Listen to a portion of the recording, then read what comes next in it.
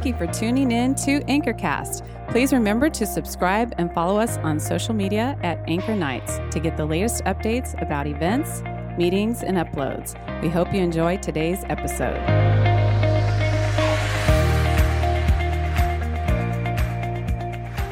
Well, welcome back, Anchor fam. We are in the Underdog series. It's a new series. We're looking at Gideon versus the Midianites, part 2 today. And I'm already loving this series and what God is speaking to us through His Word.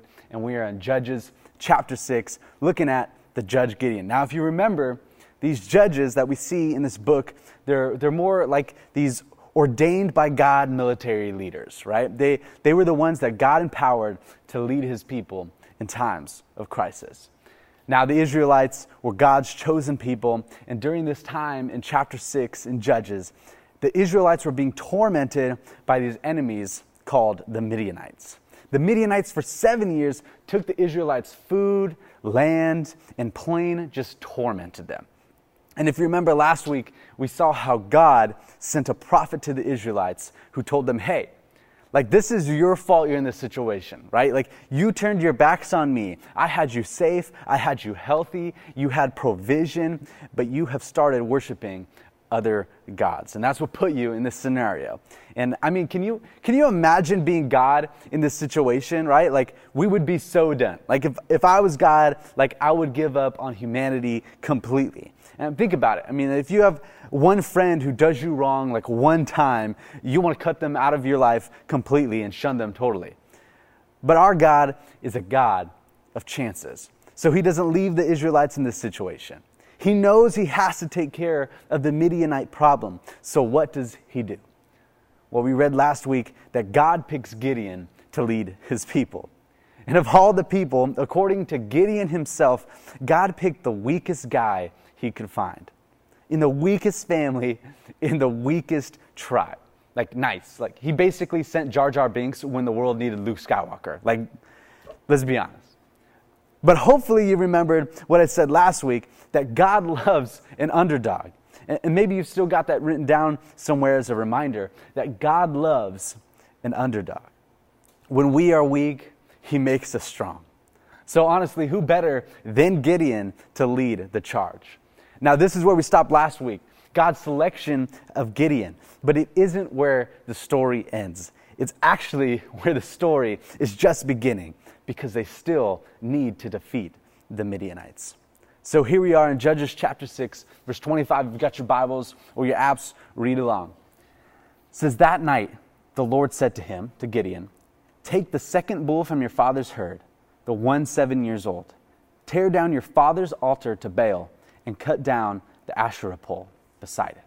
Then build a proper kind of altar to the Lord your God on top of this height. Using the wood of the Asherah pole that you cut down, offer the second bull as a burnt offering. Wait. You mean to tell me that the Israelites have been under the oppression of the Midianites and the Amalekites and the Jerkelites that came from the eastern countries to steal their food for the past 7 years, and the first thing that God does is put Gideon in charge and commands him to deface public property? Yes, that's exactly what's going on here. You want to know why? Because the reason the Israelites were in this situation was that they were in it because they chose to worship other gods instead of the one true God who never failed them. And Gideon's father, in the center of town, had an altar built to the pagan god Baal. And God's first move was to tear down the thing that was keeping them from right relationship with Him. The first move God made was to take away the thing that was keeping them from right relationship with Him. See, He wanted that idol torn down and replaced with an altar that glorified the one true God. I see some of you have been praying for breakthrough, for salvation in your circumstances. You're begging God to show up, but what idols in your life need to come down before God can move? See, what idols in your life are you holding on to when you could be holding on to the things that God has for you? What in your life needs to be broken and replaced so that you can experience the fullness of God? See, today, idols and altars, they aren't necessarily statues in the streets. but they are the things that we put above God in our hearts. They are the things that we think fulfill us, the things that we strive for above Jesus. And what we think fulfills us is often what is hurting us. What we think fulfills us is often what is hurting us. See, that relationship that you're holding on to with that guy or girl who doesn't believe in Jesus is actually what's keeping you from a deeper relationship with Jesus. That addiction that you think you're doing a great job of hiding because you clear your search history is what's standing in the way of God's best for you. The parties every Saturday are keeping you from church on Sunday. Tear down whatever idols you have set up in your heart that are taking place of God.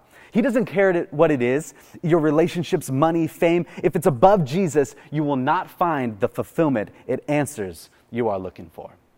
Dude, mic drop, that's it. That's the end of the message right there. Nah, we ain't done yet. God's got more to say in the scripture because Gideon still hasn't defeated the Midianites. So let's look at this. So after Gideon puts God back at the center, God gives him the courage, and he rounds up all the different tribes of Israel and all the Israelite warriors.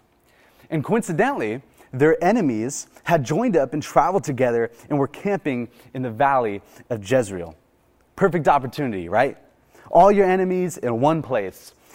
Except the Midianites and the Mechalites and these other enemy tribes way outnumbered the Israelites. See, the Israelites were about 32,000 warriors strong, and the Midianites were about 135,000 strong. See, it says when you looked into the valley that they were camped in, they were as thick as locusts covering the valley. I don't know if you've ever seen a huge swarm of locusts, but they're kind of like these grasshoppers, and they come and they like cover everything, and it's disgusting. And the Bible says that their camels were as numerous as the sand on the beach. You couldn't count them. Now, that sounds like a lot of camels, and I'm sure they didn't have like that many camels, but it sure had to be a lot more camels than the Israelites had, right? They're outnumbered. The Israelites are underdogs. Right here, we have an underdog matchup. Gideon versus the Midianites.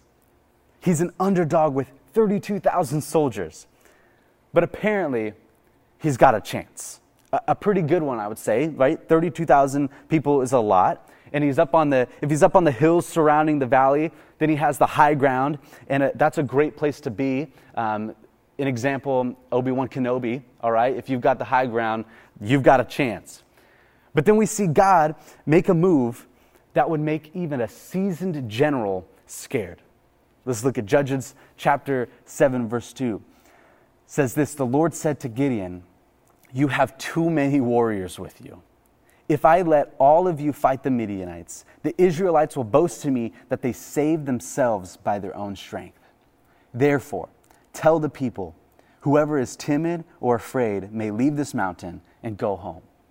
So 22,000 of them went home, leaving only 10,000 who were willing to fight. But the Lord said to Gideon, 'There are still too many. Bring them down to the spring, and I will test them to determine who will go with you and who will not.' When Gideon took his warriors down to the water, the Lord told him, 'Divide the men into two groups. In one group, put all those who cup water in their hands and lap it up with their tongues like dogs. In the other group, put all those who kneel down and drink with their mouths in the stream.' Only 300 of the men drank from their hands. All others got down on their knees and drank with their mouths in the stream." He got his army cut down, not just once, but twice, to 300 guys. Just 300. I mean, this is the OG 300, and I'm sure these guys were not ripped half-naked dudes with capes and sandals, right? Like, if Gideon wasn't already scared enough, he has to be totally shaking in his sandals scared, like me when I was a kid watching Toy Story and that thing crawled out from under Sid's bed towards Woody. That freaked me out, right? That's got to be Gideon, just freaked out. But God tells Gideon, "With these 300 men, I will give you victory." See, what I want you to take away from this, the big takeaway, write this down, text it to your friend, put it on the gram, make a TikTok, I don't care. Do whatever you need to do to remember this. you can never be too small for God to use you, but you can be too big. You can never be too small for God to use you, but you can be too big. God knew that with 30,000 men, he can give them victory, but they would take the credit. God knew that with 10,000 men, that they can get the victory, but they would still take the credit. But God knew that with 300 men, they would know that they could not have done it without him. See, God wanted to prove to the Israelites that he could be trusted, that he was powerful, that he was just, and that he was above all other gods. See, victory doesn't come from our strength. It comes from God's strength. Victory doesn't come from your talents, your skills, your looks, your personality, your degree, your money, your spouse, your property, your business. Your victory comes from Jesus alone. Can I get an amen? And if you find yourself stripped of everything except your relationship with Jesus, that's when you find yourself in a position for victory. See, when you get rid of all the distractions, all the things that have become idols in your life, and you focus on Jesus and his strength alone, then you will have victory. So we have Gideon with 300 men versus 135,000 enemy soldiers. I mean, this is like the average Joes versus the Globo Gym Purple Cobras in the Las Vegas Dodgeball Tournament final on ESPN 8, the Ocho, right?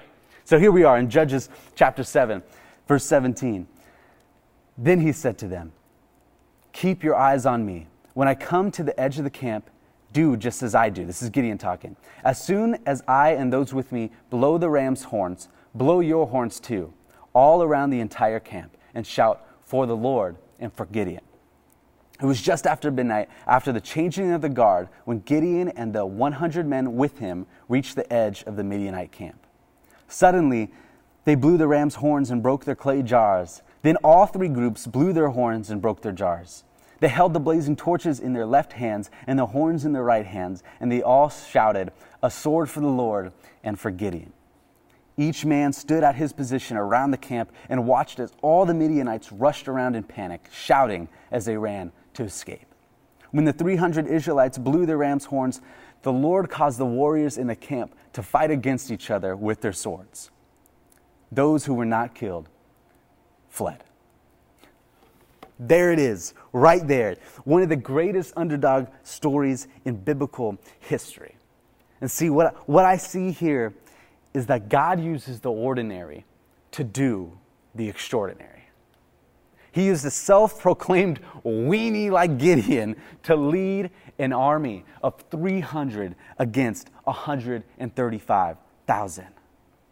And he does it using trumpets, shouting, jars, and torches. Now, if you can't read this story and see how God can use you, then I don't know what to tell you, because God wants to use you to do kingdom work. Our God is the God of underdogs. He will give you victory, and the bigger the underdog, the better. Because victory doesn't come from our strength. It comes from God's strength.